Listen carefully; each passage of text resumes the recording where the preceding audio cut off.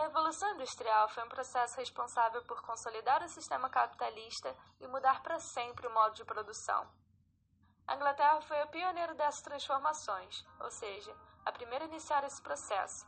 Mas você sabe por quê?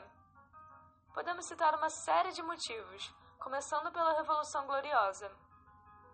Como resultado dela, o sistema de governo inglês foi transformado em uma monarquia parlamentar constitucional, fazendo com que o poder deixasse de ser absolutamente do rei. Acontece que os parlamentares eram em sua maioria burgueses, e é claro que mexeram alguns pauzinhos para favorecer seus próprios negócios. Assim, eles desenvolveram uma economia mais independente e medidas mais liberais, sempre tendo em mente o crescimento da burguesia. Outra causa principal foi o Ato de Navegação.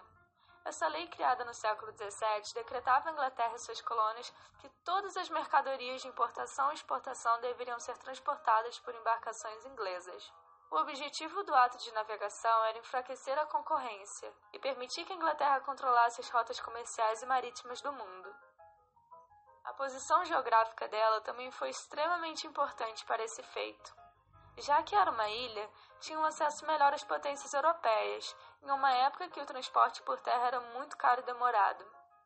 Ela também tinha em si muitos rios navegáveis, facilitando o escoamento de sua produção para o mercado interno. Logo, essas medidas fizeram com que a Inglaterra acumulasse muito capital e a burguesia enriquecesse mais ainda. Todo esse capital acumulado foi muito importante, pois a partir dele que a burguesia pôde investir em pesquisas para desenvolver a criação das máquinas, e assim aperfeiçoar o processo de produção e financiar a construção das indústrias têxteis. Além disso, teve a Lei dos Cercamentos. Essa lei resultou na transformação de terras comuns em propriedades que serviram para o pastoreio de ovelhas e a implantação de técnicas mais modernas de agricultura. A partir dessas melhorias, eles aumentaram a produção e assim houve um crescimento populacional gigantesco. Acontece que essas terras eram ocupadas por camponeses, que tinham relações de trabalho ainda feudais, e com a lei dos cercamentos eles foram simplesmente expulsos do campo, tendo assim que migrar para as cidades em busca de sobrevivência.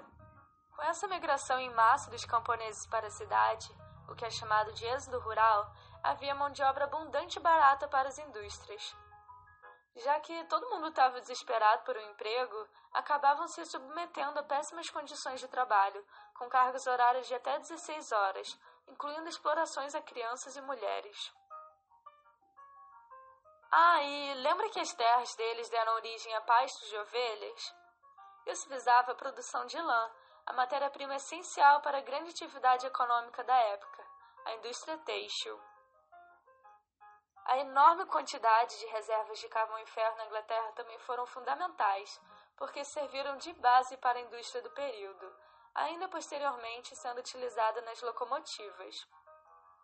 Agora que você já entendeu os principais motivos da Inglaterra ser pioneira, vamos voltar lá para o começo do século XIV, onde ainda não existiam indústrias nem nada.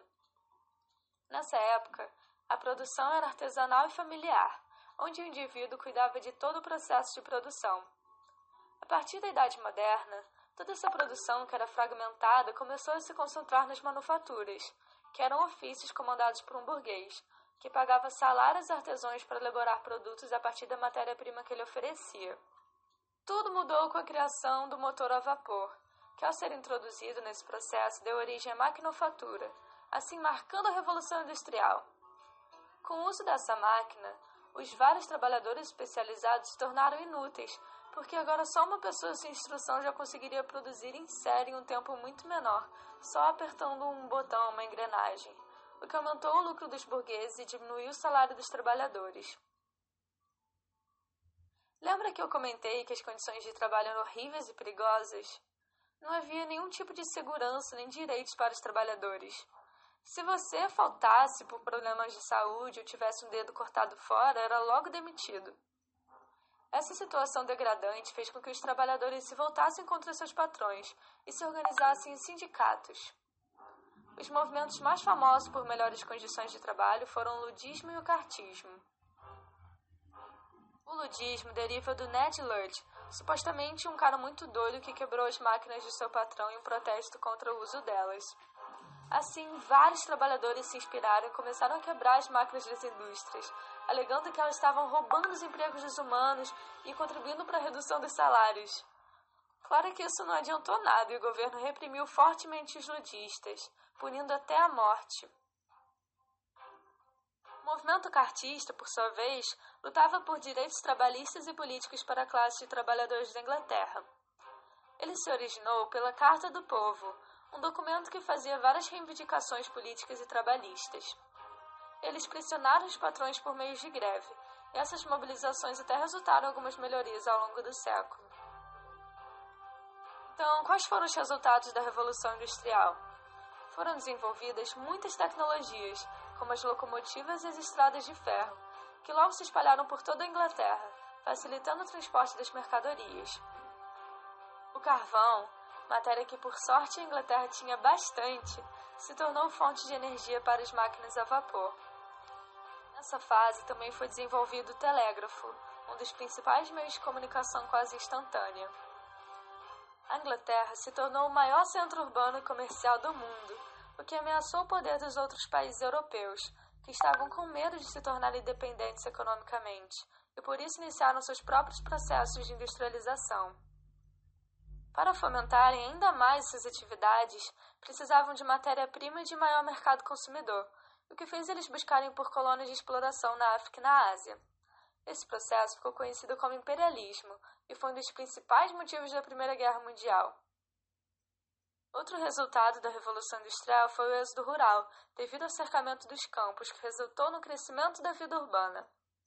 Além disso, teve aquilo que eu falei do desenvolvimento de tecnologias agrícolas, que permitiram um crescimento gigantesco da população mundial. A burguesia se fortaleceu e começou a ganhar cada vez mais destaque a classe operária. É isso, muito